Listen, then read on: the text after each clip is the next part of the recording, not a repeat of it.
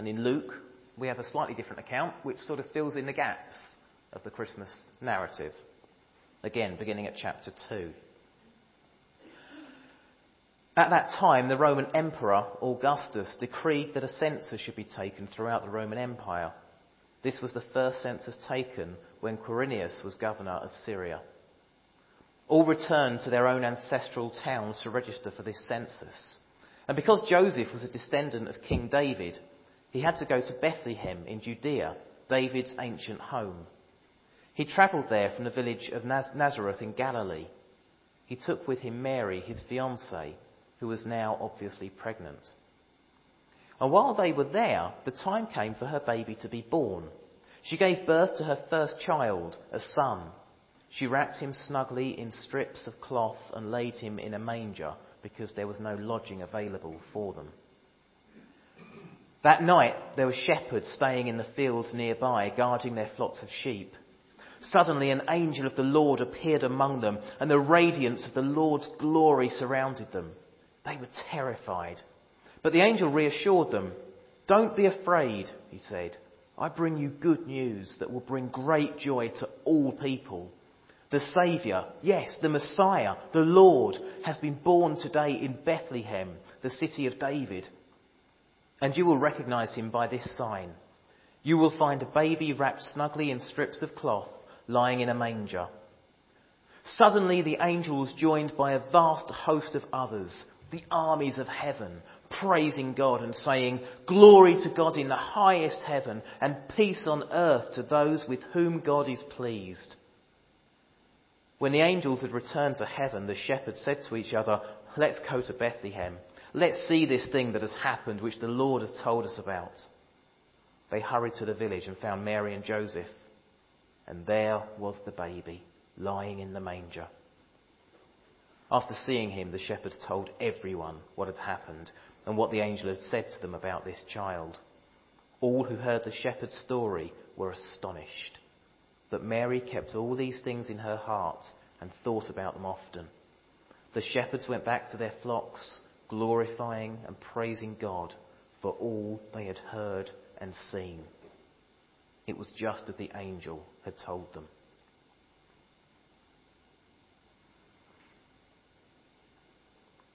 And so in 6 or 7 minutes of reading, we cover everything that Scripture tells us about the first Christmas. But what I wanted to talk about this morning, as sort of the second part of the talk, if you like, is obedience. Because the Christmas story is full of examples of obedience. There's that great line in one of the carols, I think it's Once in Royal David City, which says, Christian children all must be mild, obedient, good as he. Which always makes me smile now, because I like to think that Timothy's a fairly Christian child, but he's got a little way to go on the other things, and I'm sure that most Christian children, Christian parents might have a wry smile when they sing that line. It's not easy, is it? But when we look at the Christmas story, there are a lot of incredibly obedient people. So, come on, it's a family service after all, so I won't do all the work. Who can we think of that's obedient in the Christmas story? Mary and Joseph, absolutely, yes. Yeah, incredibly. Sorry? Well, yeah, absolutely. I mean, going back to Mary and Joseph, I think that Joseph's obedience is remarkable. I suppose to a certain extent, Mary didn't have much choice in the matter. I'm not saying she wasn't obedient, of course. But with Joseph, when I said a few weeks ago that Mary could have been facing death, it would have utter disgrace. He was incredibly obedient when he was told by an angel of the Lord. He still could have run away. He still could have deserted Mary. He still could have divorced her or dragged her before the Pharisees. But he didn't. He was obedient. The two of them would have had so much social anger to deal with. But they did it because they were obedient. The wise men, again, the wise men saw this star.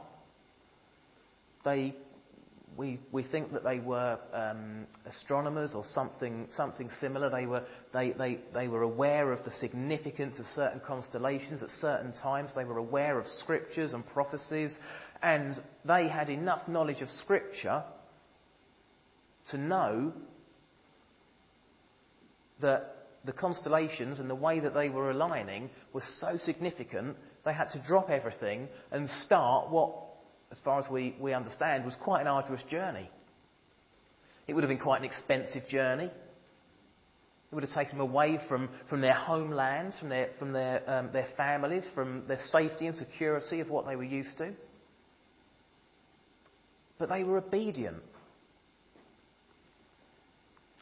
They followed that star. And you see, what's interesting with them is that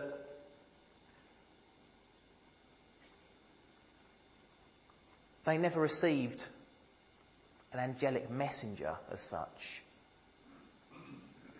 but they responded to Scripture. Sometimes we can read the Bible and say, come on then, God, do something. Give me an angelic messenger. Send someone. Give me a sign. The wise men didn't wait for a sign. The wise men read Scripture. They responded to what they'd read, and they took a bit of a gamble to a certain extent. They might have got it wrong. They might have invested all that time and effort and expense in a journey that ultimately was a waste of time. But instead, they were obedient to what they felt was right. And they turn up and they worship and they bring gifts because they recognise the kingship of Christ. Any other obedience in the Christmas story? Shepherds, absolutely, yes. Yeah. I love the account of the meeting with the shepherds because it records their very first emotion. They were terrified. I think sometimes we sort of think that, if we met an angel, we would be overjoyed. It'd be lovely. It'd be wonderful. But in a dark field where their job was to protect their flocks from any threat, any wild animals or robbers or anything like that, their job was to tend their flock, and suddenly, out of nowhere, this angel, we don't know. We're told that they were shining God's glory, so we always have this image that it was sort of someone in white robes shining like something out of a Daz Ultra advert, but we can't be sure, can we? They were terrified. I don't know if any of you saw the series, I think it was shown on Channel 5 a few years ago, and it was called The Bible, and it sort of followed the Bible all the way through as a dramatisation. It was really quite good.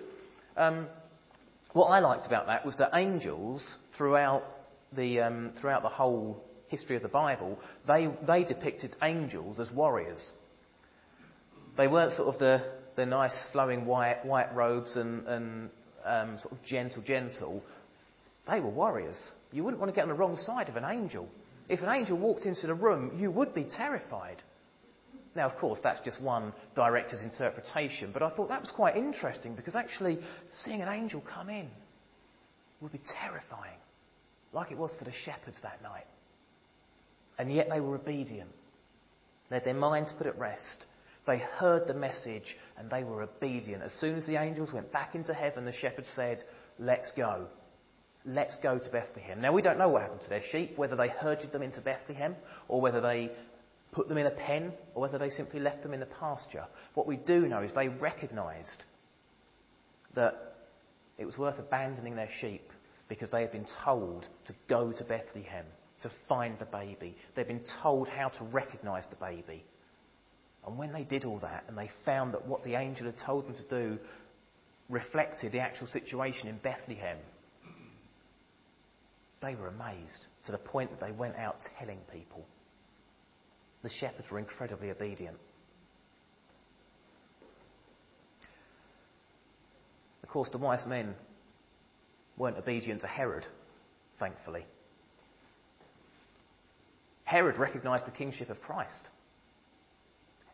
Herod Herod understood that if God was sending a king, he was a threat. If God had been stupid enough to send his king as a tiny little baby, then let's deal with the threat while it's still a tiny baby. Herod did what any evil king would do. And he gives his orders, doesn't he?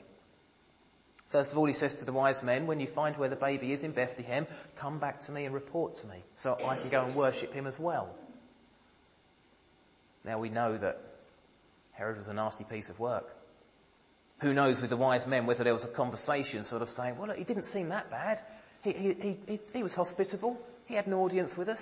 He wants to go and worship. We've just worshipped. Why should we stop him going? No, I don't trust him. Okay, we'll go back via a different route. Thankfully, they didn't trust him. Thankfully, they followed their instincts. They were obedient to their impression of King Herod. They didn't follow his instructions. They weren't obedient to him. But they were obedient to God. See, the Christmas story, it couldn't have happened if the wise men had done what King Herod had told them to do.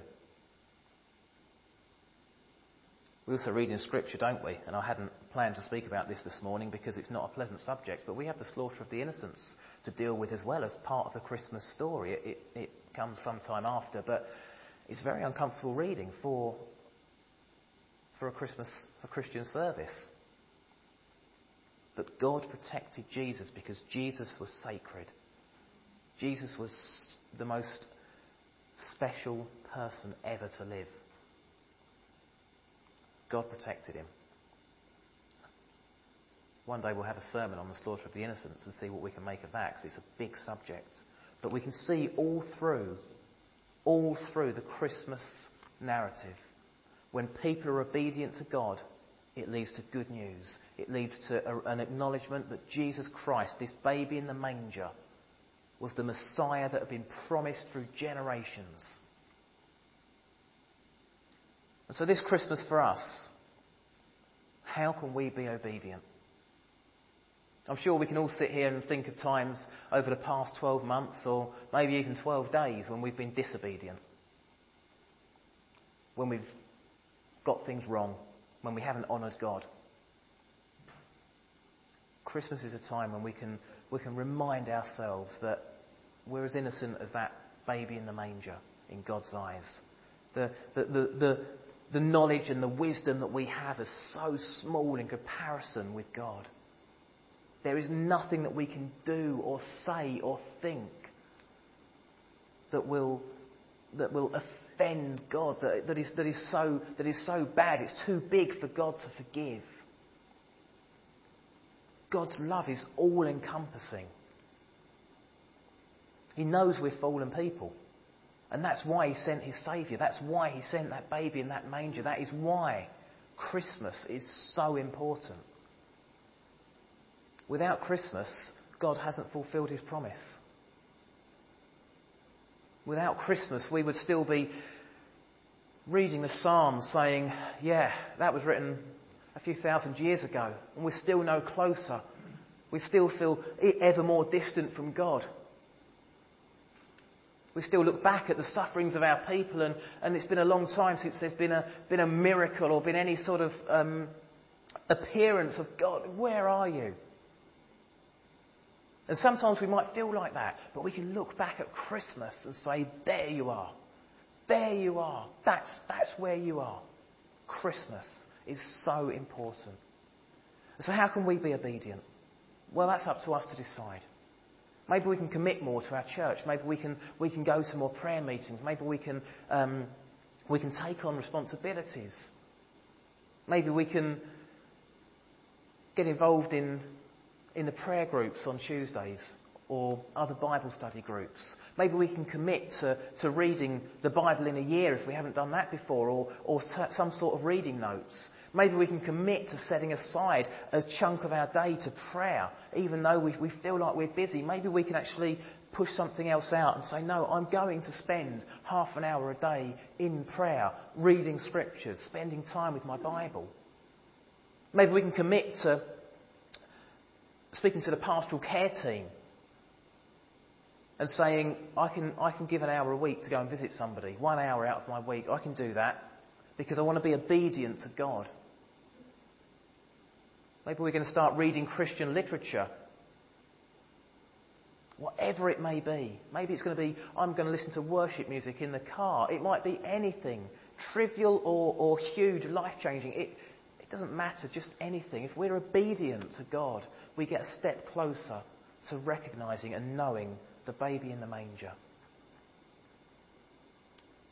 So this Christmas time, let's acknowledge what we have. Let's acknowledge what God's given us. As we look around us and enjoy all the wonderful trappings of Christmas, as we share with friends and family, as we wake up tomorrow morning, and those of us lucky enough to be near a child will just revel in the joy and excitement that they experience. Let's not take anything for granted that God has given us. And let's respond by saying, God, I recommit to you. I recommit to you. And I'm not just saying that, I'm actually going to do something about that this coming year. I'm going to recommit, and I'm going to show you that just as you were serious about me and that your commitment to me was honoured, well, I'm serious about my commitment to you, and I want to honour that with some of my time and a bit more of my life. So let's give that some thought this Christmas as we close now in prayer, and then we're going to sing another song before we go and have tea and coffee together.